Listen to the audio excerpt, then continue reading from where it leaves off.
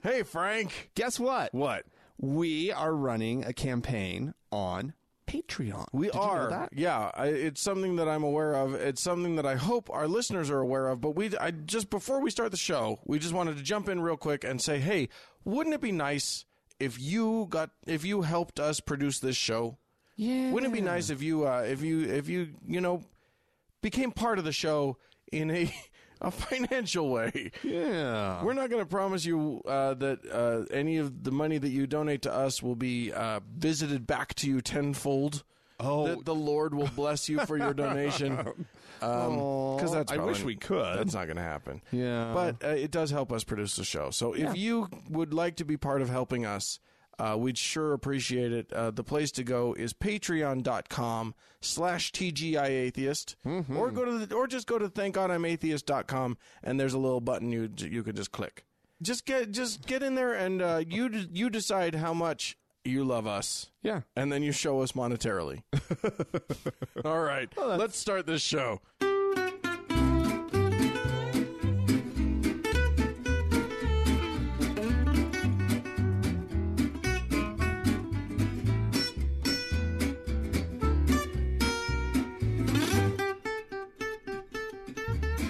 Everybody. Hi, guys. Well, from Salt Lake City, Utah, It's Thank God I'm Atheist. the podcast. I'm Frank. And I am Dan. Wow. Yeah, I did a little pause for drama. Okay. A little dramatic pause.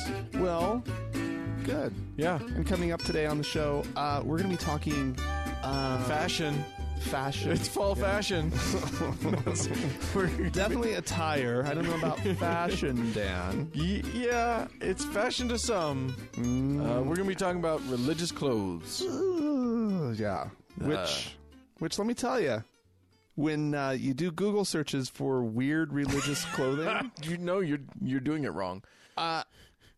no matter what variation of that you do, the temple garments are just at the top of the list. Sure. Mormon underwear is fascinating to all until you see it, and then you're like, oh, Ew, it's really ew, kind of just plain and gross and just looks like a turn of the century swimming costume. yeah, basically, Sort of. Yeah. Yeah. They haven't had to update it, considering it's under all the clothes. Yeah, exactly. It's kind of just. I mean, It's they horrible. have updated it. They have. But it's not. Anyway, we'll talk about all that later on. Yeah, I don't know if we'll get to the Mormon. Yeah, we'll probably get to those. I hope not. Hey, why don't you start us off with a little, tell us a story there. Okay. Well, in the news this week, Ben Carlson. I thought you were going to say Benghazi. I was like, oh, God, really? We're going to go to that? No, Ben Carson. Okay. Presidential hopeful. Yes. Surgeon. Mm-hmm. And rabid anti-abortionist. Well, one would think so. Yeah, but rabid. Yeah? He wants no exemption for rape and incest. Well, he's never had an abortion. Yeah. So why should it be so hard for other people not to have one? Yeah. Well, he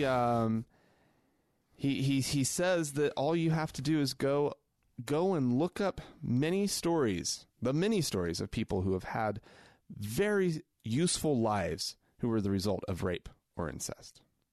And that's how you know that you should have to that a woman should have to go through that. Oh, absolutely. Now he says that in rare cases involving the mother's health, there might be some exception that could be made. Oh, wow, he's so generous. If people can come up with a reasonable explanation of why they would like to kill a baby. Those are his words. Yes, of course. Yes. That's exactly how you word that. Yes. He would love to see the Supreme Court's Roe v. Wade decision, which, of course, legalized abortion. Right. He wants that overturned. He wants it overturned. Like to see it go away. No more. Can you imagine if that guy actually became president? Oh, it's terrifying. I mean, it's impossible, but it's just a weird thought. Yeah. No. It's just like, yeah. Anyway. Mm-hmm. It's nothing new. We've heard that line of thinking before, Yeah. but not. I mean, a presidential candidate getting that radically right wing about it. It's. I mean, well, we'll hear more about him from him. But here's later. the deal. Here's Okay. the deal. Have you heard this line of thinking? Mothers should not have the right to terminate an unwanted pregnancy, Carson said. This was all on Meet the Press. Okay. By the way. Just as slave owners did not have the right to do whatever they wanted to their slaves. Had abolitionists allowed that, he said, where would we be? What? So the baby's the slave, the fetus is the slave, and the mother's the slave owner in this little foot in mouth horrifying comment. Ben Carson, I know that you're listening because obviously we're the show that you listen to on the reg. Yeah. The fuck are you talking about? Like I am literally racking my brain. I'm a reasonably intelligent human being. I am trying to. Okay. I'm going to pause for a moment while I flip Frank off, and then we'll go on. The point is, I am literally trying to figure out what the fuck his metaphor means, and I'm not getting it. No. Like, what are you talking about? Was that just like a way for him to like try it? Was that a play to make himself more accessible to white voters? I don't know. Like, I don't know. What is he doing? I don't know. That's crazy talk. But the mother apparently is the slave owner. Right. Right. Mm-hmm. And With her slave baby. but you can't just. There are rules. There were even rules then. So can she like whip her womb to punish the? But here's the deal. I thought slave owners did have the right to do whatever they Yeah, wanted to. they kind of did. Yeah. They This is kind of where it falls apart a little. they beat and murdered their slaves with impunity. Raped. Sure. Why not? Yeah. Their property. Yeah. Ben Carson's crazy. Yeah. That's a crazy Proof positive. That's a nutball thing to say. Mm-hmm. God, that man. Yeah. We're going to hear more from him Yeah, later I did on. kind of bury the lead on that one, so I'm sorry. That's okay. It we got felt to like it was eventually. something we could build to. All right. I don't know why. I wanted to do something to do with the recent Parliament of World Religions that occurred here in Salt Lake City this year. Yeah. We missed it. I was out of town. Yeah. So I was, and you had family in town. We weren't able to attend. It was my original intention to attend this thing. Mm-hmm. This is not the same as the World Conference of Conference of Families. Families, which Yeah. also was here. No, or coming. is coming. That's this week. Jesus Christ! Why is I mean, this is like the third. That'll be the third major religious convention in Salt Lake City, not including the Mormons. Yeah. This year, Mm-hmm. Wait, who was the first one? the Episcopals. Oh, that's right. Yeah. Why are they coming here? We are a religious destination. We're like Mecca for religions. That's a joke because Mecca is for a religion. Yeah. Anyway, apparently, so this is not the hateful one. This is the just sort of bland, boring one. They're kind of touchy-feely. They like the environment. Yes. They like The keynote was- addressing poverty issues. The keynote was supposed to be the Dalai Lama, but Yeah. he backed out. It was too controversial, the whole thing. Salt Lake City just doesn't. It's the altitude. Those Nepalis can't deal with altitude. They hate it. They At get the all. nosebleeds. Anyway, so this happened. So this conference happened here, and I wanted to just touch on a thing that happened at this conference. Okay. Because I'm not sure how to feel about it. There was a women's silent walk for peace. Okay. What does that mean? A whole bunch of women of all of the faiths gathered together and walked through, I guess the Salt Palace. I guess is Okay. probably where it was. Walked around it? The convention center. Okay. In silence.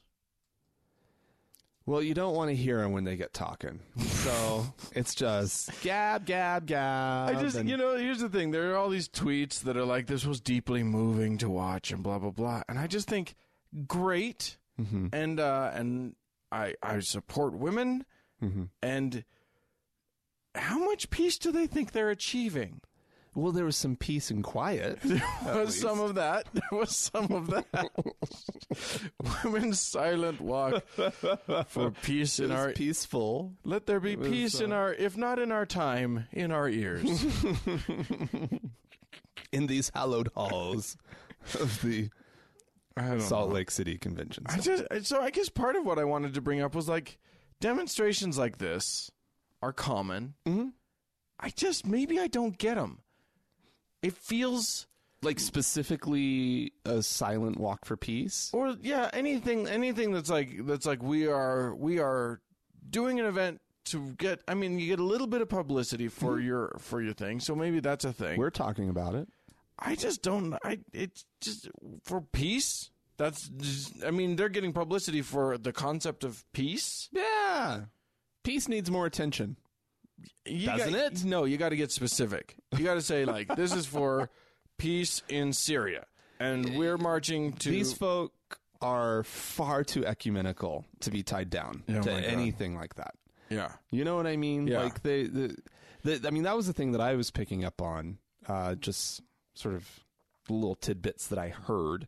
It's just all these different religious groups getting together, and the only way for them not to for the whole thing to not end up in a bloodbath is for them to not really talk about anything at all in any kind of specifics. Right. So it's actually fitting that they wouldn't talk so true. During their little march for peace. Right. If we talk, we're only going to fight. We're going to figure out where we disagree. So let's lock arms and walk together, and everybody shut the fuck up, because if we say anything, it's going to end up in a fight. I mean, to be honest, because I did look up their website, I remember, and I mean, it's pretty cool. Like, they are all about the environment, and they are about, people getting along. I'm all for those things. Mm-hmm. I feel like me too. Atheists should have a place at the table. Yeah, we should have been there. The Parliament of World Religions and None. Right. The Parliament of World people who care about these things. Yeah, why not? Why does it have to be people of faith? But I think it's great that people of faith are doing it. Why not? Yeah. They're not causing problems. No. But let me tell you, they're walking around there were in people silence. walking around the streets of Salt Lake City. Yeah. In all sorts of religious garb. Oh. Stuff I had no clue what it was. Okay. Yeah. Well, maybe we'll figure that out at the end of the show. Old white people in white flowing robes. Oh. And I didn't know what they were. Yeah. I had no clue. Ghosts. Yeah. Those are ghosts. But very hippie looking ghosts at the same time. I didn't know what that one was. But there you go. Anywho. All right. Well, sticking with we'll stick with a local connection. How about sure, that? Great. You, Dan, know who M. Russell Ballard is. Yeah. Em and I go way back. Yeah, he's an LDS apostle. And there's a little snippet of a speech that he gave back in February of 2014. Down in Buenos Aires. Oh, in Argentina. Oh, right. That's not Canada. No. Okay. It was a young adult something or other, and he's up there. He's talking, and it's South America, so he had probably Catholicism on his mind. Sure. They do like the Catholics down in the southern part of the Americas. Yeah. So he says, and I'm just going to read this little pull quote that this article has. And it says, most people don't know where they came from. They don't know why they're here, and they don't know where they're going. Right? That's the plan of salvation. That's the big Mormon thing. Yeah. And Mormons know. They know where they came from, they know why they're here, and they know where they're going. Right. And if they have a Catholic background, they don't know who God is. They don't know who the Savior is. Nor do they know who the Holy Ghost is. Oh, my God. And we know who they are because Joseph knelt in the presence of the Father and the Son, and our Father introduced the Savior to him in these words, Joseph, this is my beloved son, hear him. a boy who then was nurtured and trained by the Savior of the world to restore the fullness of the everlasting gospel of Jesus Christ to the earth. Wow. I guess he went on to present Joseph Smith's sort of his credentials. Those fine bona fides that because Joe Smith has. I mean that's the whole thing is that Mormons claim that the Catholics lost their way and lost, of course, ecclesiastical authority. Right. The Mormons claim that everybody lost their way. Right. But in Christianity, the big one, Right. the one that has like the claims to make about being connected all the way back, right? Yeah. Because of Peter, right?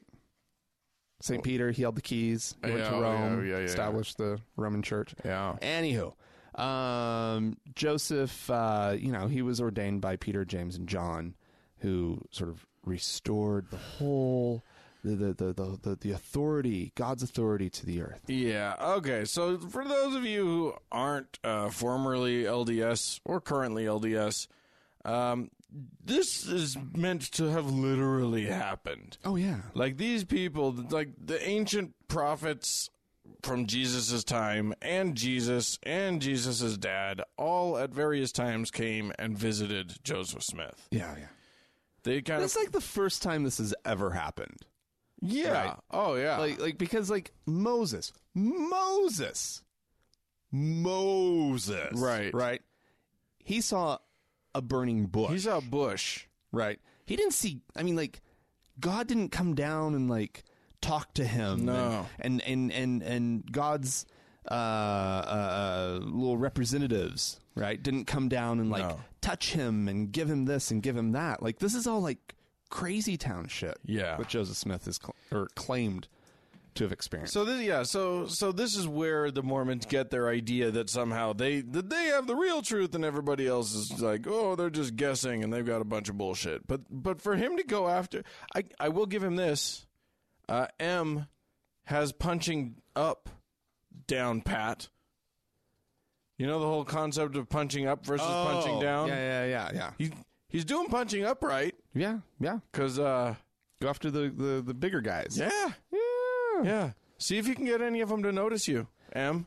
Yeah. They won't, Right. but try. Well, and this is great stuff because the Mormons have been doing this whole trying to be nice thing, and they've been trying to build bridges and just kind of be mainstream Christians in this country. And then and this kind of just pulls the curtain back and lets you see that no, they don't really believe any of that play nice stuff. They know that all the others are bunk. This is old school talk from Mormons. Yeah. The really dark stuff. It's the good I mean, stuff. Catholicism is the great whore, right? Or the whore of the earth, or what's the line about? Whore of Babylon. Whore of Babylon. There we go. Yeah. That's what they believe. Yeah. So he's barely even scratching the surface of what they actually think about the Catholics. And, at least historically. Yeah. So, There you go. That's really funny. yeah. Big foot and mouth.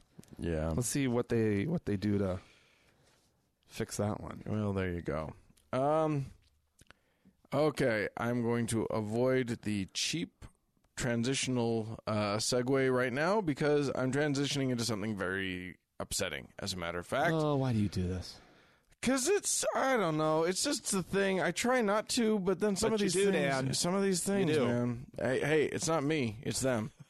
I'm going to take you to the World of Life Christian Church Okay. in New Hartford, New York. That sounds nice. World of Life? World of Life. Ah, that's lovely. It's this is based on James Cameron's film Avatar.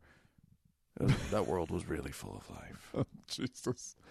That was a little bit of a stretch there. Did you see how much life was on that world? There was a lot of life. Anyway. And it was in 3D, too. It was. And it sparkled. Big, tall, blue people running around. Anyway, this is a lot less heartening than that. World of Life Christian Church is, it's, apparently they have some tough beliefs. Oh, yeah? So what? Here's what happened. After a what do you call it? A service on a Sunday. Okay.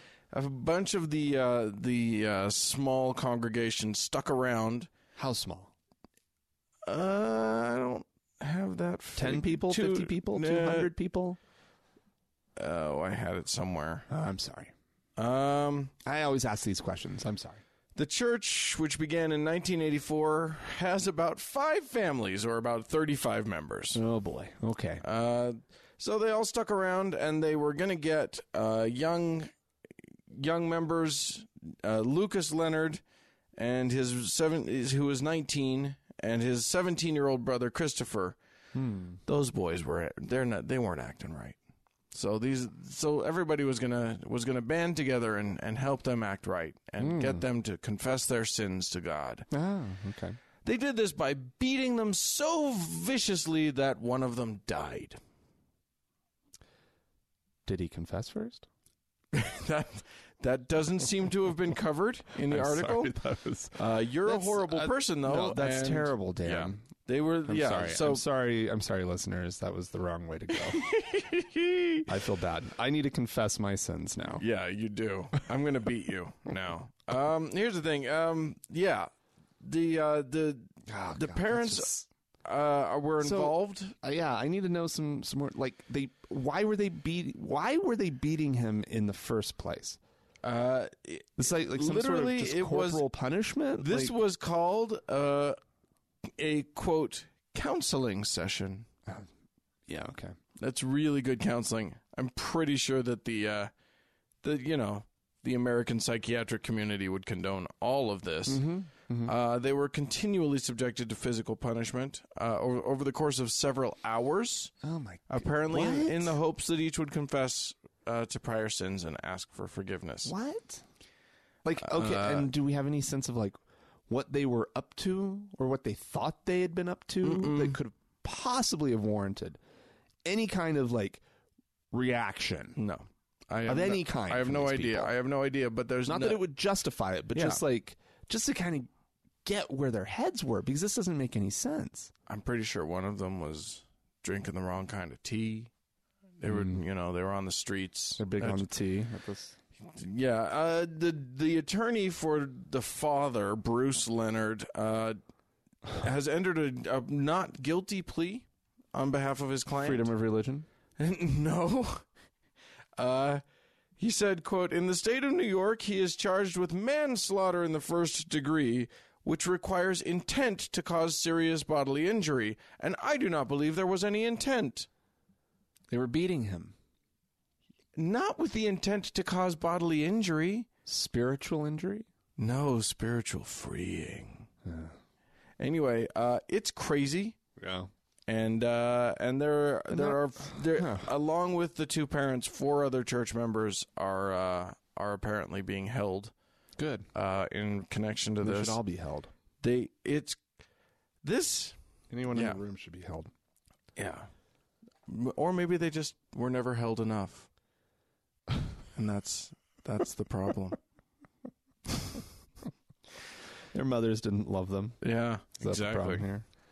Ugh. All right. Well, moving on. Yeah. Can I move on? Please move on. Okay. Get me out of here. Just tragic story, Dan. All right. Dan. Yes? This is something you're mildly familiar with. Yeah. Psilocybin. What are you talking about, Magic Franklin? mushrooms. The hallucinogenic, the psychedelic magic mushrooms. Technically, the only kind of mushrooms that I enjoy. If I'm going to be honest about it. But you probably still don't even enjoy the ingesting of them. No, although they're not that enjoyable to ingest. Although it's funny because everybody who likes mushrooms hates the taste of that kind of mushrooms. I actually find them like it's like woody. They're just wood. They taste like wood. Okay. Which is fine for me. Fine. Anyway. They have an interesting taste to them. Yeah. I'm not admitting anything. No. Here. No, neither of us are admitting to having ingested magic mushrooms. That they have a funky taste. Right. Nor are we admitting to having done it together. No. That would never be something we would admit to No. on the national airwaves. No, and taking walks and no. Wandering through your house, planting our faces. Who into had the pillows. clown face? Was What? it you that had the clown face, or did Andrea have the clown face? I don't think anybody had a clown. Yeah, I think you looked at Andrea, saw her frizzy hair, and thought she was a clown. I But that's beside the point. That's beside the point. But by the way, we don't recommend that you do this. But if you ever do this, find the movie Koyaanisqatsi. That'll fuck you up for a little bit, and in a very pleasant way. Anyway, sorry. Is there a story connected to this? Nope, that's it. I just That's wanted to it. bring that up. Okay. Remember that time? Yeah. No. So there's some research going into the effects of psychedelic drugs on sort of their spiritual effects, right? Mm-hmm. That way that word gets thrown around, spiritual, Right. and mystical, Yes. like experiences. You know, because you have this like really overwhelming sense of a connection to things, right? A lot of people have that experience. As a matter of fact, and this is not going to be. I'm not going to trump your story here because I know that I'm going to refer to some studies that were done like in the '60s, back before there was a ban on the studying. Oh, I hope you don't touch my story too closely. All right, why don't you go? Why don't you go? You go. Tell us your little story, Dan. Well, I just know that there were studies that were done where like you could, using psilocybin, you could force people to have to feel like they had a spiritual God experience. Yeah. Yes. So I know that happened. Yes. So go on with what you're saying. Okay. So they are they want to bring in members of the clergy. Okay. Because and people who might have a history of meditation, like Buddhist meditation. Okay. Sure. Because these are people who they feel are in tune with their sense of what it means to be spiritual and to have a mystical connection. Okay. Right? It's a topic of much thinking and if you meditate, it's something that you probably are experiencing on some level. There's, right. You know, and so what they want to do is they want to bring these people in and have them describe the experience, because they spend so much time in sort of a kind of this spiritual state. They have a broader sense, a broader set of words and language surrounding spirituality that they're very in tune with. Is they might have they might have a deeper sense of those places that you can go, so that they can more talk specific about, understanding of what it is that they're supposed so they can talk about their experiences in a more nuanced way, right, with regard to their experience on a psychedelic. So isn't this fascinating? So they right? want to bring priests in and say, "Hey, talk about this. Now talk about what your experience was when we made you eat these mushrooms." Basically. Wow. Isn't that fascinating? Because I know that they just barely re-legalized, like within the past few years, they do clinical studies. Yeah. And so this is all very, very interesting stuff. They also, part of the study is they want to make sure they're really vetting these ministers, right? Yeah. Because they want to make sure that these are people who are going to remain active clergy, because they want to know about the long-term effects. Because the referring to these studies back in the 60s, Yeah. this is fascinating. Let's see, the participants in these studies, after 14 months after their psychedelic sessions, well over half of the volunteers said that the trip was among the five most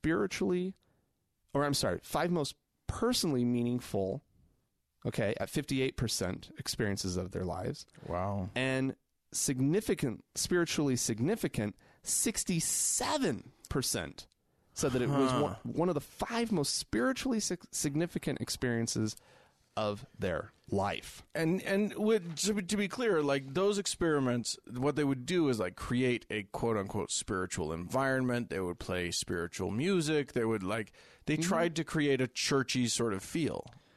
Going into the thing. To be honest, this doesn't talk about the setting or how it was. It just says that these people they went through this, and they talked to one of the people who actually went through those experiments back 50 years ago, right? And he says that he was able to where was it? What the psilocybin did for me was reframe what I thought mystical experience was all about. I expected it to involve the basic symbols and language of religion, but it had more to do with the garbage that was going on inside of me at the time. It reframed my values and my perceptions, right? Wow. It also helped him inspire him to work with young people who had drug problems, and then later work in social justice and interfaith ministries, right? Like what's amazing about mushrooms and the little trips and whatnot that you can have on them, and I don't want to sound like I'm pushing it on anyone, but they are really, really intense, deep, emotional, dare I say, spiritual experiences.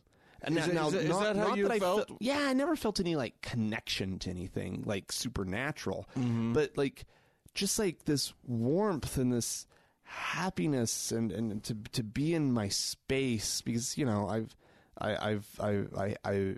done them a couple times just at home, right? Everybody likes to get out into nature. I've done them at home, or I've done them and going on nature walks or whatever. But at home, I ended up having these really sort of satisfying experiences where it was really about kind of connecting to my life and connecting to my space and just kind of where I am in life and thinking about the future and what do I really want and blah, blah, blah, blah, blah. And I always found that for 6 months after one of these experiment experiences, that I just had a very different outlook and very different mindset about things. Interesting. Because it's not like this is something that I go around. I mean, it's been years, at this point since I've last done mushrooms. But anyway, not that I've actually done them. I'm not admitting to anything here. I'm just going to go ahead and admit to having done mushrooms, as well as some other things. It is interesting. People who believe in, here's the thing. People who believe in big spiritual things, God things, or some sort of mystical energy or some other annoying thought like that, if they get into the psychedelics, oh God, you're never going to shut them up. Well, what I love though is that most religious folk don't have a clue about what the mind can do when you release a bunch of, serotonin or not dopamine, various brain chemicals and whatever. Yeah. Here's the thing. I think that there's genuine value to get out of a lot of these drugs. They're studying psilocybin as a possible aid for depression. Oh yeah. And it seems to be very effective for many people in that respect. And I have friends who go do ayahuasca ceremonies. Oh wow, that's a totally different drug. That's actually technically DMT, which you can know about that. Well, I've done DMT. We've heard all about that. I've done DMT, but I've never done ayahuasca. But I have friends, multiple friends from different friends who have said that it's I have one friend who swears one ayahuasca ceremony was 20 years of therapy for him. I believe it. It just it rewired his brain in a way that was super helpful. He processed things. It's just like he tore through things that he needed to process. Wow. And what would Nancy Reagan say? She would say that any drug that makes you vomit many, many times is probably not a good thing. But she's wrong. Yeah. Apparently. Anyway, that's all very fascinating. I just thought that it was a very, very just fascinating to Yeah, to connect, You know, to here's- try to involve the clergy in it. Yeah. That's what really, I think, is like the genius touch. I can't wait to hear what comes of this. I want to hear more about that too. But here's what's weird to me. People who are believers, who have a quote-unquote religious experience with a psychotropic drug, Right. don't look back at that experience and go, well, now, wait a minute. If this can be chemically induced, is it possible that my other spiritual experiences are just a product of brain chemistry that's happening? Well, and I would go one step further, which is why don't they look at it and go, this experience was so overwhelming and so powerful and so undeniable of an experience. Right. Why is my spiritual life nothing like this? Right. Yeah, why is church why not this? Why doesn't God reach out and touch people in order to really truly change them? Yeah. You know, because like your friend who had 20 years of therapy in one session, why doesn't God just do that? Yeah. Well, God's kind of a dick God's that so way. powerful. It's funny. Right. I went to a restaurant in North Carolina this week, and on the wall, it had this big... I should have taken a picture of it. It had this big poster that said, I asked God to make me more patient, and he said, no, that's for you to figure out. And I asked God for this. And God, like the whole thing, God just says no. No, no, no. You got you have to earn that. No, Yeah. you have to you have to learn that by growing through it. No, you have to blah blah blah. And I was like, this God is a prick. Yeah. You are a magic man. You can do this. Yeah. Why not just give it to me? Why do you have to make it hard? Because you have to grow, Dan. So You make me have to grow. have these experiences So- all on your own. So give me the experience. So fucking just inject it. This is the Matrix. You're magic. You can No. just That's pop not how it in. Dan, you know this is not how God works. No, the Lord works in mysterious and In awful yes. ways. Yeah, it's much easier for him to do nothing and to leave it all up to you. Right. Right. That's much easier. it is. He's kind of a lazy God. Our God is a lazy God. Anyway, I'm going to move us along to Singapore, Singapore. land of Singaporeans. I don't know hardly anything about Singapore, but It's an island nation, right? it's It's a city-state of sorts. Southeast Asia. I don't know. I think we got nothing. I know you can't spit. You can't even chew gum. It's not even that you don't spit it on the sidewalk. It's if you litter, they like chop off your hands. And if you like spit gum on or if you even just have gum, you're like, They're probably going to shoot it's you. illegal. Yeah. Yeah. I'm pretty sure that's Singapore. Right. Absolutely. There's no need to correct us on that, folks. Don't look it up. We're just positively correct. Here's something that is true, though. A pastor of a megachurch, a Christian megachurch in Singapore, one Mr. Kong Hee, he heads the City Harvest Church, which is a big old megachurch. He does that whole prosperity gospel thing, Love it. which tends to work out really well for the guy preaching it and less well for the people who are sending in their money. If you would just replicate what he's doing, Which then you too could experience all of the prosperity Lord help me, that the I'm gospel can bring. tempted. I am tempted. Why not? They make so much money. However, he's in You trouble. could be the atheist convert. They would love it, Oh Dan. God, that story would play like Yeah. a motherfucker. You found Jesus in an And acid then- trip. And then every I make reference to that all the time, and it would just play like gangbusters.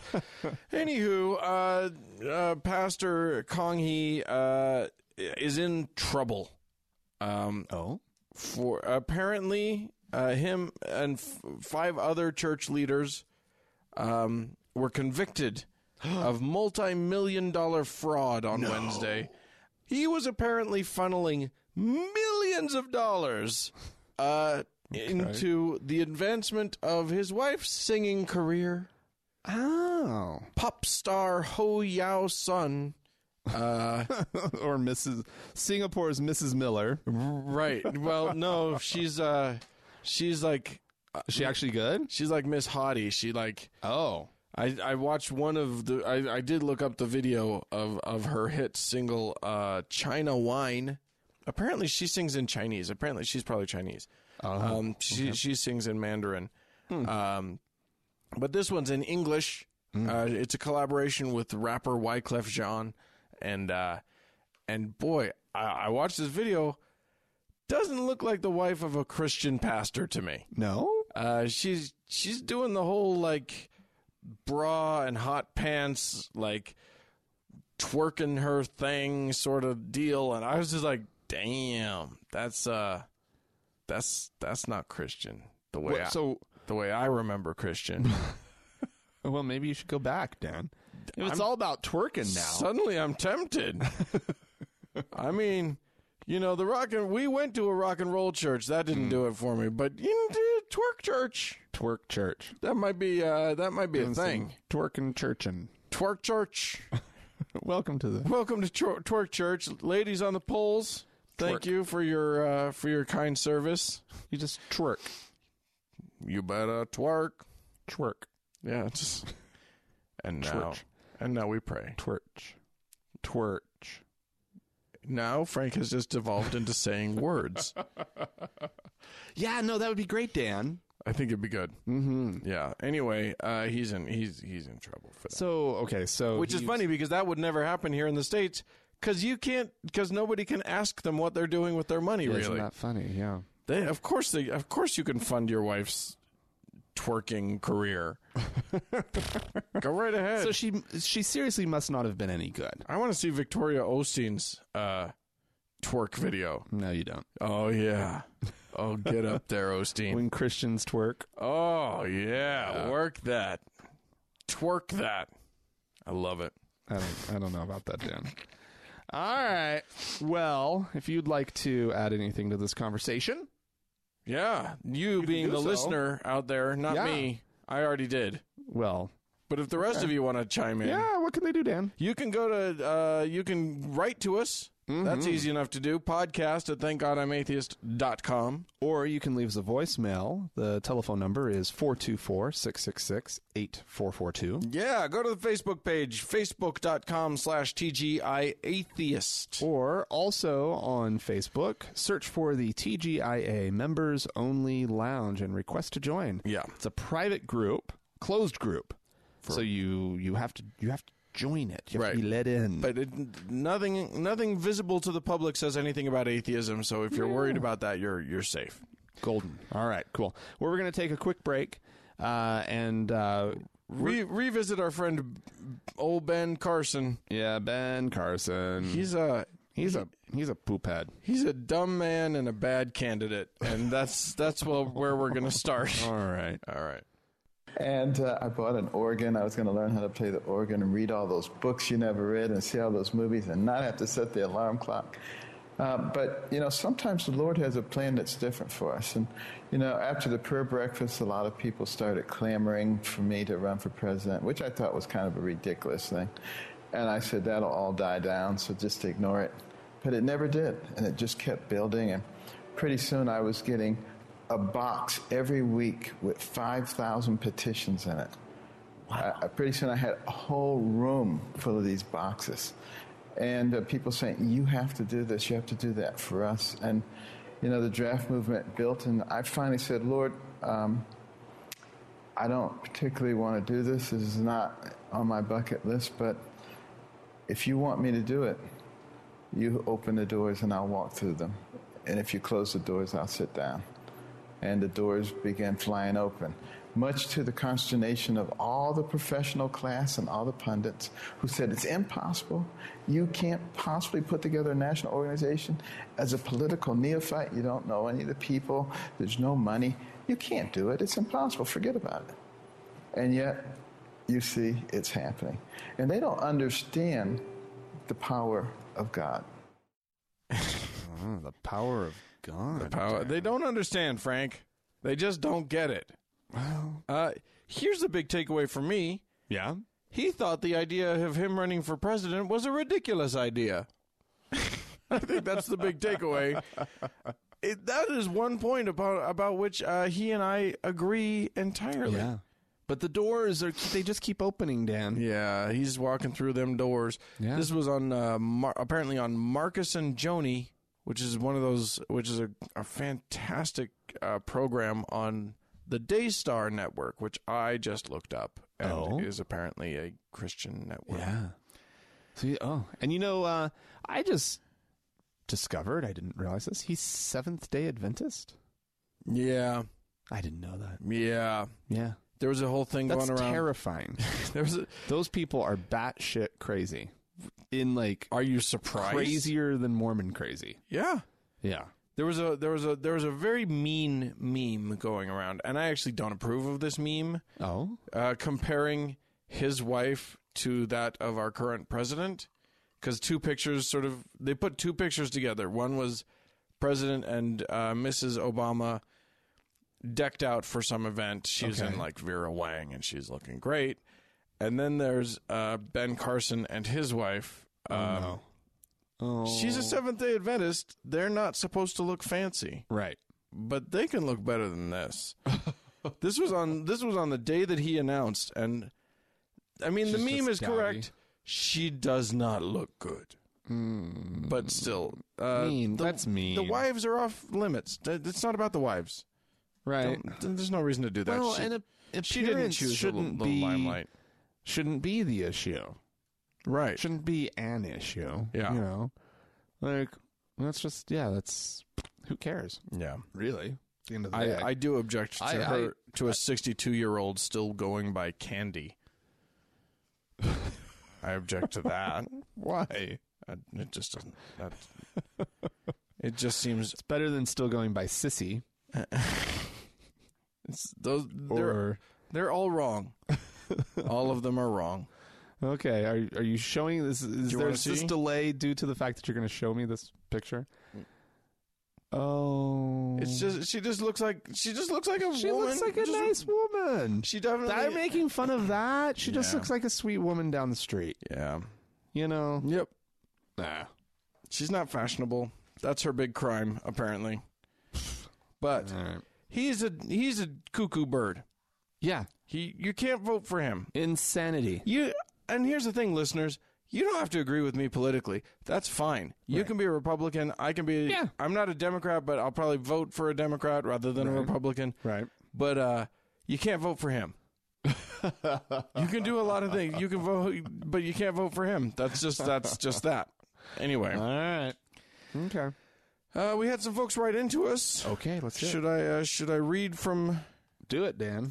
those? Let me just pull this up here. Frank and Dan, I love your podcast and have been listening for over a year. I spent 5 years in emergency management in Houston, and one of the most respected books on emergency preparedness is the LDS Preparedness Manual. No. Since we live in an area that's prone to hurricanes, preparedness is important for Houston. So when people ask me how to save and rotate food and water, I'd tell them to read the free book and just ignore the LDS parts. No way. As former Mormons, I was hoping you could help me understand how preparedness fits into the religion. Thank you so much for your podcast, Stephanie. Yeah, because the world's going to end. Jesus is coming back. They don't preach it so much anymore. They don't hit it very hard, but they do hit the preparedness thing really hard still. They don't tell you why. They were preppers before it was cool. They really were, and now they've taken it. They do some next level shit, some of these Mormons. Oh, yeah. Like, some of these Mormons are like, I have 10 years of food Yeah. in my basement Yeah. in buckets. Yeah. And it's all like grains that are dried and generators and just like they're totally outfitted and they're ready. They're going to survive. Well, if they survive whatever horrible, horrible catastrophe ends the world, right? They're going to be fine. It's so funny. Get through it. I talked to, because it used to be, and correct me if I'm wrong. Is this your memory? It used to be Mormons talked constantly about a 72-hour kit. Have your 72-hour kit ready at all times. Always have it ready. Make sure you rotate it out and all of this stuff. Sure. And then it became like 2 weeks. It became like have 2 weeks worth of food and everything ready. And now they're talking years now. I think you might have missed the early part of it, because the way that I always understood it was that they started with a 3-year. Oh, wow. You want 3 years. You have to plan for 3 years, right? Jesus Christ. And then that got they brought that back down to 1 year. Now this was all when I was very, very, very young. And maybe even like predates me a little bit. But and then it was 1 year. And so they still talk about the 1 year, right? Sure. You got to have your 1 year supply, of food and necessities and whatnot. And then what they have, and they've added on to that, is you need this 72-hour kit. And this might be, the thing that's turned into 2 weeks and blah, blah, blah. That's like, this isn't about surviving the apocalypse. This is surviving the earthquake. This is surviving the hurricane, right? This isn't about the end of days. The 72-hour kit. Yeah, exactly. Yeah, okay. So okay, wait, I just pulled it up. Their preparedness and their desire to be sort of ready for anything, that's just part of the culture, right? Yeah. So I just pulled this up. It says church members are encouraged to prepare a simple emergency plan. Items to consider may include 3-month supply of food that is part of your normal daily diet. Wow. Which, I mean, if your normal daily diet was healthy, you wouldn't be able to keep 3 months worth of it. No. These are people who enjoy a canned meal, folks. Oh, yeah. These are people who enjoy something. Casseroles. If it comes from a box, they're not going to turn their nose up. Drinking water, they say. Financial reserves. A longer term supply of basic food items, which is never anything that they actually eat in their real lives. It's always like, I have 25 gallons of wheat. Yeah. What are you going to do with wheat? Well, they also do you bake bread? No, I've never done that in my life. But you can get these little hand crank wheat grinders. Yeah. You're right. Yeah. And so you can make flour. My mom had one. I don't know if she still does. Did she ever make flour? Because it also was electric, so you could bypass the and just put a little thing straight into the shaft and crank it if you wanted to, or there was an electric motor. Sure. And yeah, she would, because you had to do something with all this fucking wheat. Right? Yeah. And so she would grind it and she would make bread. I think that she would make bread with home ground flour. Wow. Yeah, my grandma used to do that. It wasn't great. No, it's gross. It's gross. And then she kept trying to come up with all these other things to do with wheat, and it was just like, no, you just grind it. Yeah. That's all you do. Yeah, I don't know. I mean, the Mormons have just been hitting that for a while. I asked my father-in-law once. He was talking about that. Do you have Are you guys prepared? Do you have your X amount of, the 3-month supply or whatever? And I was like, David, on what planet would we need 3 months worth of food? Like, what disaster would be so bad in Salt Lake City, Utah, that we would need 3 months of food saved up? And he's like, well, you never know. And I'm like, no, I do know. Disasters happen all over the world all the time. Yeah. Nobody needs 3 months of food. Right. Eventually, somebody's going to come in a helicopter and give me some food. Yeah. Or I'll get out. Yes. Disasters don't happen to the world. Have you not seen these hurricanes? Well, here's the problem. They're getting bigger, Law of probability says there's going to be a day. It's all prophecy. When they all hit at once. Yeah. There's going to be one day where they all just hit at once. Yeah. Tornadoes in Oklahoma. The earthquake's going to hit here. Yeah. Dogs and cats living together. The mass hysteria. Dan, the house always wins. That's all I'm going to say here is the house always wins. Well, you definitely... And Jesus is the pit boss in this comparison. I want a bumper sticker that says Jesus is my pit boss. I want that bumper sticker. Anyway, thanks for writing in, Stephanie. I don't know what we're not talking about anything. So we'll move on to Petter from Alaska, who says, "Hi folks. I was hoping to get your thoughts on references to deities as expressive elements in language. I noticed while listening to your podcast that "oh my God" and similar expressions were used repeatedly. I ask because I've gone through some phases, including going out of my way to use vulgarity like Jesus fucker, God fuck, fucking Christ, and other such concoctions as a way, I think, of painting colorful and disrespectful mental pictures and reassuring myself and maybe others that I didn't give a shit about blasphemy and that I wasn't going to get struck by lightning or any such thing. Using expressions like "oh God" or "oh Jesus," on the other hand, come across linguistically as more like pleas or invocations, which I really didn't want to give the false impression of doing. I've recently been reflecting on my annoyance with the ubiquitous and inane Allahu Akbar of Middle East combat videos, and have tried to curtail my own references to most probably non-existent deities. As a behavioral exercise, I'm finding it difficult after years of deliberate cursing, but I'm wondering if it makes any fucking difference.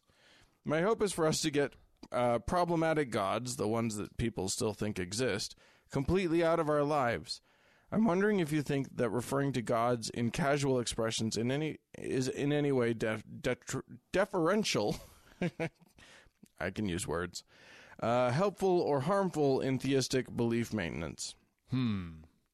And he says, P.S. I forgot to mention all the holy cows, holy mackerel, holy catfish, and other such. Holy. Yeah, okay. Yeah, all the holies.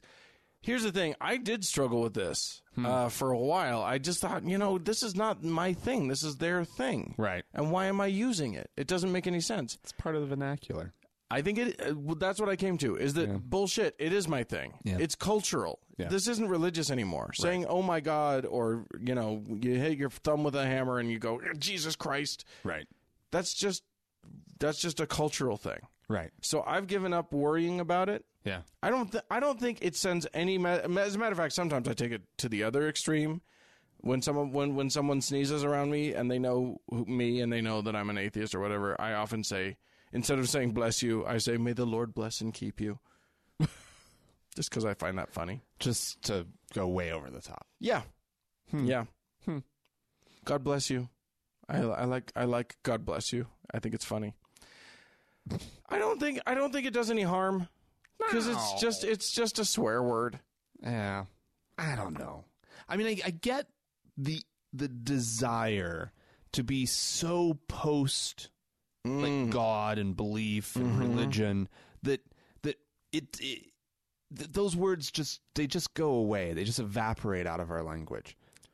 Well, then what are we going to be cursing with? Yeah, pickles. I mean, like what? What are we going to be? You need something good. And that is what and that's something that has weight that's going to offend a person or two who might hear you say it. Absolutely. Like, that's the whole point. That is the point of swear words. The problem is that swear words are things that each culture agrees is just a worse word than the other words. Yeah. And so we need those. Right. Those are awesome. Why is shit worse than poop? Right. Exactly. It's just we all just made this agreement at some point. Yeah. We all just shook hands on it, and it's funny because the word swear comes from swearing to a god or to a saint or something. It used to be all religious. In French, like most of the swear words are religious. And it used to be that way in English as well. It was, "Now by Saint Anne, I'll kill you," or whatever. But we got away from that, and apparently now it's all scatological. Yeah. Except for those things, except for like Jesus Christ and "oh my God" and the truly wonderfully, like, just wrong and offensive and yeah. I mean, yeah. And it does have that added benefit of like really annoying Mormons. Yeah. Like extra. So that's fun. I know. It sucks. I have to be so careful in some settings. Yeah. Anyway. All right. But thanks for writing in on that. Yeah, thank you. That's great. That's a great question. So what are we going to talk about? We're going to talk about people and the way they dress. Yeah. Because here's the thing. I was just I was helping my wife launch her new company. Right. And we were in High Point, North Carolina. Okay. The furniture mecca of the United States of America, or formerly the furniture mecca. Now it's kind of not that anymore. It's kind of, it's weakening. Oh, curses. But I mean, a lot of people go there. A lot of people from all walks of life go there, and I started to see like Orthodox Jews in their regalia, and I saw some regalia. Really? They have Orthodox Jews. Yes, you would call that regalia. Sure, okay. Why not? Cool. All right. Clothing in their various and sundry clothings. Okay. And and sick people in their turbans and whatnot. Oh, not ill. Not ill people. Sikh. I like to say Sikh, but but the proper pronunciation apparently is closer to sick. It's somewhere between the two. Somewhere in the middle. Ugh. I'll say Sikh. Vowel sounds we don't have in this language. I know. It's rude. It's rude of them not to use our vowels. So I saw some Sikh people, and I saw some Muslim people, and and it just got me thinking about religions and their. And I saw some Mennonites. Oh yeah. So just garb, just garb, stuff they wear. People wearing stuff because of their religion, religiously like mandated clothing, which is weird because it just started out that's just what people mostly wore. Yeah. And because I love you brought up the example of like the Mennonites. Yeah. Right. Plain people, right? Yeah. So they wear plain clothes. Right. For plain people. And the whole point about being plain is that you don't stick out. Mm-hmm. And so compared to what people, in Northern Europe were wearing back when they fled Europe. Right. Right. They were wearing plain clothes. Yeah.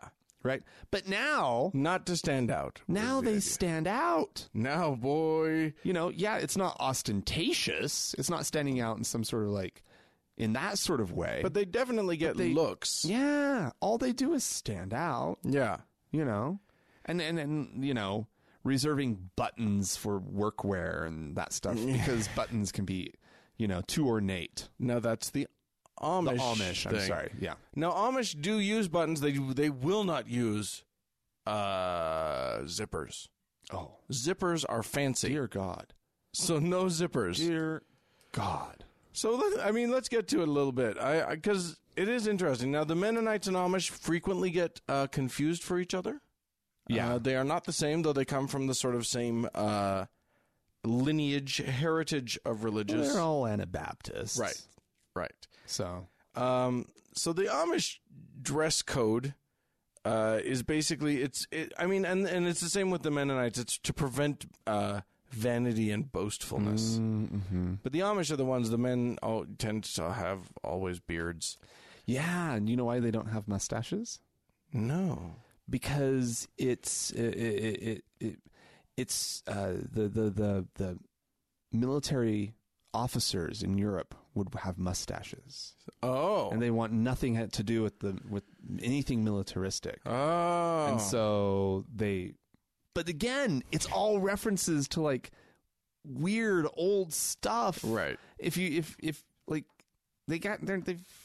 They're a time capsule more than anything. That's really what they are. And the Amish do it really well because they're the ones who won't use electricity, and so they got the horse buggies and whatnot. Their clothes are constructed of plain, durable fabric in solid colors. Oh yeah. None no of this, patterns. No patterns. Yeah. No patterns. You get a stripe or a plaid on there. Forget about it. You're no longer plain. What are you a crazed? Are you a lunatic? It's nuts. Men's shirts and women's dresses often in attractive shades of purple. That's not very plain. But they also I don't think of they'll purple they'll do blues, greens, browns, blacks. You know, whatever happens to be not in fashion this season. They specifically pull up Pantone's colors, the color of the year from 1970. They've got That's the one. They've got the one person in the village who takes Vogue to make sure that they know what not to wear. Okay. Yeah, they do believe that the buttons are too decorative and gaudy. But Look at these buttons, Dan, on my shirt. Oh my God! Show off. You're a damn show My off. buttons on my plaid shirt. Oh my goodness! What yeah, am I showing off? I don't know. It's a nice shirt. It's an old shirt. Belts are not to have buckles for these people. Oh, I'm breaking all the rules. You are. You're such a Rumspringer, you. Women and girls, long dresses, never shorter than calf length. God, you show a knee? What are you, some kind of slut? I saw that movie with Harrison Ford. Oh, dear. She's bathing herself so seductively. I didn't see that. You never saw Witness? No. It's a good little movie. Was it? Wait, was what's her name? I don't remember the actress. Oh, I don't know who was in that. Anyway. Yeah, Amish girls and women never cut their hair. Never? No, they pull it into a braid or a bun worn on the back of their head where it is covered by the prayer cap. And just hope it breaks off. So you don't condition, so it stays brittle. I think if you if you undo the braid, like half of it just falls to the ground. It's not attached anymore to the head. You'll see Mennonite women also in the prayer caps, and that's, I think, part of what gets them confused. And they also have the long, ugly dresses and stuff. Yeah. Well, how do the German Baptists fit into this whole thing? I don't know, man. I grew up when there were a lot of German Baptists. And what do they dress like? Well, they have the little thing over the bun, and they wear ugly dresses. Uh-huh. And the men just they kind of dress more in like jeans and just kind of basic shirts. Yeah. It's all very simple and basic. Are they just like city Mennonites? Like, yeah. I mean, apparently, the Mennonites are actually getting more and more. They dress more like the quote English, which is what they call all of us. right. So they can't go too crazy with it, but every now and then the Mennonites might wear just something that looks Something from the dress barn instead right. Yeah, instead of something they made instead of for something a little night out. Right, exactly. If they're gonna get real crazy, Go to TJ Maxx and pick something nice out. Meanwhile, they got you do have Jews, and I did want to talk. Wait. I'm just switching. That's a transition. because we're gonna go through a bunch of different religions and their things. Oh, it's not. You're right. Okay.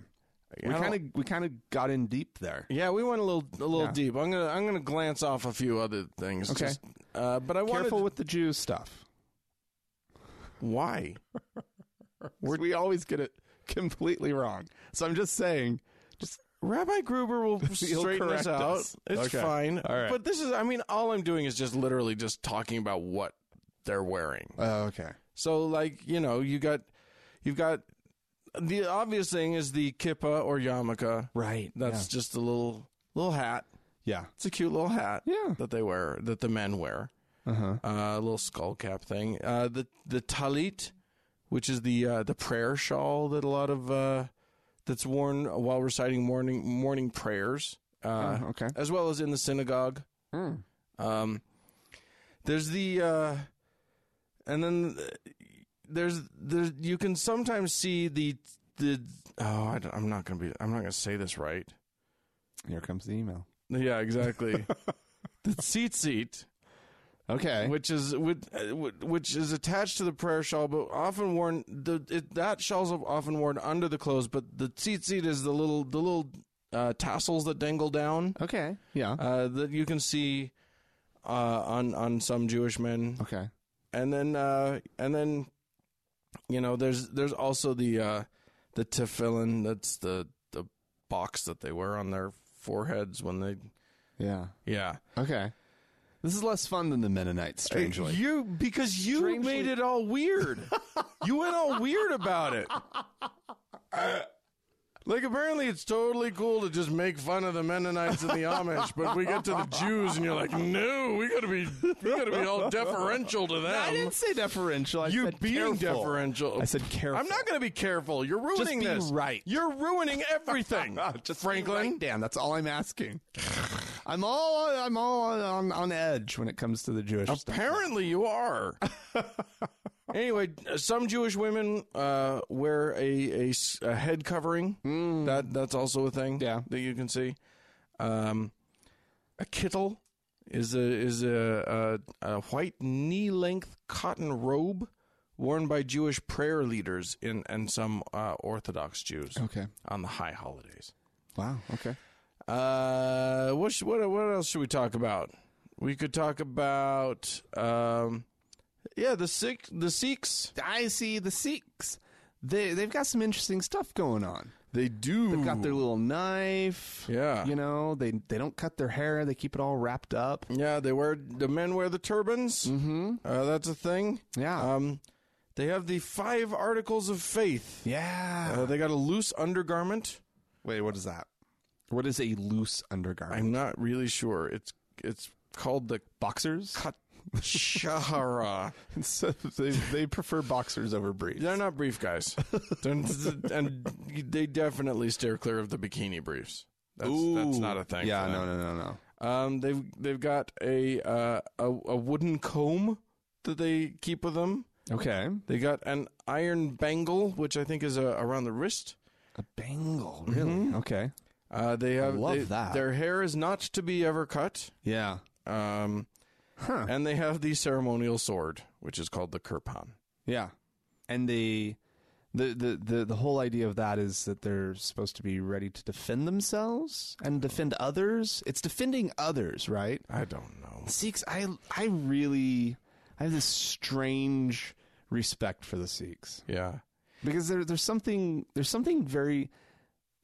admirable in a lot of their practice. You know, like their great big temple, the Golden Temple or whatever it's called, where they, you know, serve meals. Everybody goes in and they prepare food and they wash. Everybody participates. Yeah. You know, in preparing these free meals to anyone who comes in. Yeah. You know, and they do like 2 or 3 meals a day. A friend of mine went to the Parliament of World Religions thing, Okay. and there were like free meals that were included, right, in the whole thing. And he said that he kind of caught a glimpse of here at this like convention center, there were Sikhs back in the kitchen who were volunteering to help out. Okay, great. Isn't that fascinating? That's though? great. I don't know. They have this like this really true sense of like charity and trying to help, you know, and they do a lot through just feeding people. I think it's kind of cool. But anyway, There you go. I'm going to go back to the Jews. You got me all rattled on the Jew thing, but there was something I didn't get everything out that I wanted to. I wanted to talk about the Orthodox men also wearing like long black coats, wearing a lot of black. Okay, why do they do that? Apparently that it indicates a lack of concern for color and other dictates of fashion. Isn't it a concern for black at a certain point? Well, at one point... Isn't that what it turns into? It does seem like start creating these it's rules. supposed to say that they're supposed to be saying that I don't do fashion, but Right. that becomes its own fashion statement. Yeah. It's a very it all just seems yeah. Well, and I'm going to get to that. I think that part of this discussion is that all of these religions, they're not just saying, "Oh, we don't do fashion. We're very plain. We don't." They are saying, I have a tribe. You know what I mean? Mm-hmm. And they're making it visible, and there's something real about that. There's something to that where it's like, you know, I don't know if it's a pride thing, but human beings in general, and I think that there's an evolutionary argument to be made that human beings, tribalism has been important since the dawn of our species. Right. Where, you know, knowing which group you belonged to was a matter of life and death early on. Yeah. And we're sort of hardwired for it. Yeah. So I feel like there's something about, you know, wearing what we wear, what my tribe wears. Well, I'll tell you. Taking off the Mormon undergarment, the temple garment. Right. It was a major step in my leaving Mormonism. Yeah. And it was a huge, like, it felt so weird to be doing it. It felt so kind of, I knew that it was the right thing to do, and yet it still felt strangely wrong. And it felt very final as well. Yeah. And that was something that was underneath my clothes. It wasn't even something I that can't even showed. imagine what it would be like to have always dressed in black in a, or whatever. Right. And to take that step to put on a pair of jeans. Sure. And some shirt that you actually like. Yeah. And then march out into the world. I can't imagine. No. So that ability of your clothes to claim you for that religion and for that community and group, boy, it's really powerful. It is. And I don't know. And I get the sense I'd that ever thought of it in conjunction with other faith traditions. Right. Yeah. Because it was just my underwear. Well, yeah, I mean, know? imagine, and that's something where, like, yeah, a Mormon who has taken off their garments can still show up at a family affair, and nobody will necessarily know. They're always looking at your leg for that line. Well, you can wear the long pant. You could find a way to make it not obvious. Yeah, but even like boxer briefs, the line's too high. Your garments would have had to have like ridden up really high. Yeah. For that to fool anyone, right? Like, because the line is right here. It's like inches above your knee. I know. Yeah, and they're very see long, and they look for it. That's the thing. Mormons habitually look for that line on men's legs. And isn't that interesting? So Mormons have this sort of undercover tribal indicator. And there's also, like, the old Mormon garments, the ones that our parents had when we were growing up. The men had what we call the eternal smile, right? Which is a deep sort of scoop neck that was plainly visible under their cheap white shirts that Mormon men always wore, right? So you could see this very sort of it was very just iconic, very iconic. There's not any other T-shirt out there on the market that's going to mimic that scoop that men wear. Yeah. Absolutely not. So there are these indicators. There are these moments. Now imagine take your experience of taking off the temple garment, and multiply that by a broad brimmed hat that you've worn every day. Yeah. The earlocks. The what did they call that? I know I we understand pulled up what you mean, but the cutting those off. Ooh. I mean, show up to an Orthodox family, Yeah, or if you're Sikh, you're going into a barber and saying, "I like it short on the side," and right, take a few feet off the top. Right, exactly. It's true. I'll take a 3 on the side and 4 feet off the top. It's just crazy. Like just that thought is probably enough to keep a lot of people in the religion, even if they have stopped believing. Like, the thought of divesting themselves of the outward trappings of their religion could be enough to keep them from ever doing it. Yeah. It's hard. And I'm guessing that some people who leave their religions hang on to a few of those vestiges for a good while. Well, I had already not believed in God for a long time. Yeah. Like, I mean, for a good while. Yeah. Like, I took my garments off after I moved to Salt Lake. So was it? I'd already told people, like, my friends down at like BYU, this had to be like 98, probably, sometime in 98, mid 98, maybe kind of later on, that I didn't believe in God. Wow. I kept the garments on until 2000. Holy shit. That's that kind of control. I didn't have a drink of alcohol until 2000, 2001. Yeah. Somewhere in there.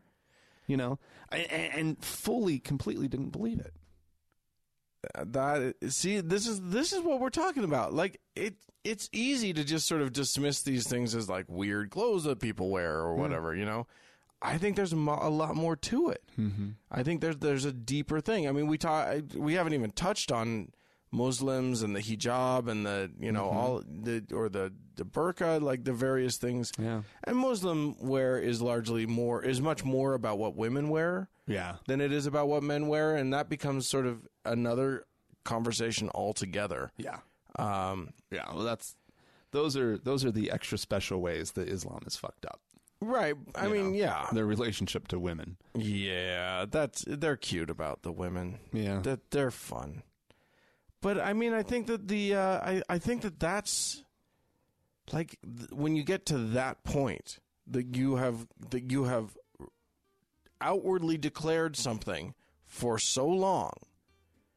I would love to talk to Rabbi Gruber about those moments, the moments of like getting rid of the outward stuff. Yeah. Because that's tricky stuff. It is. Anyway, hey kids, tell us about your experience. Yeah. I'm guessing that we've got some people out there who had to change their look after they left a religion. Yeah. And I would love to hear your couldn't story. Dress quite so waspy anymore. Right, exactly. I gave away half my Izod shirts after I left the church.